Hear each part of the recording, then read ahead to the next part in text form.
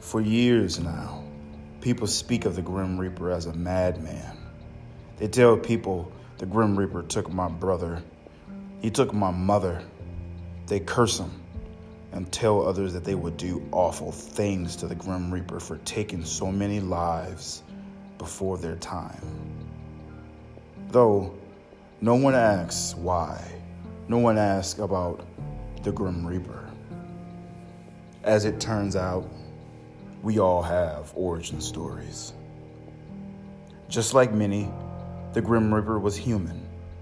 He lived a very quiet and low-maintenance lifestyle. He didn't cause trouble, and he always kept his head down low. It was at night when the Reaper was called home, beaten and bloodied for no other reason than being in the wrong place at the wrong time. Doctors tried saving his life, but he was as good as dead. That night in the morgue, Grim's body lay lifeless on a cold metal table. A forceful chill shot throughout the morgue as the double doors opened and a man walked in. He put his hands on the deceased Grim's chest and started speaking very lowly.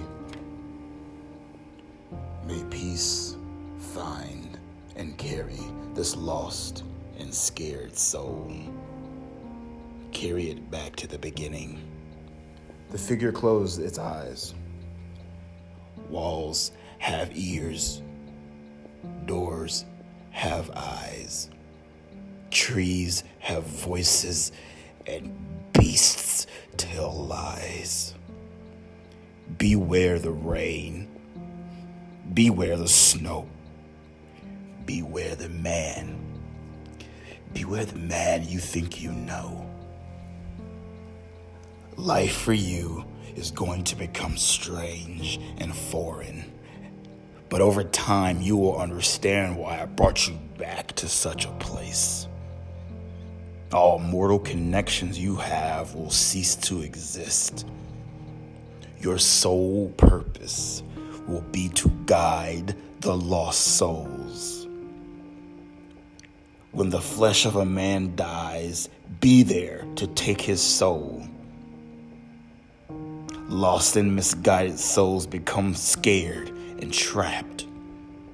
Be there for them, Grim. They will never understand. Be there anyway.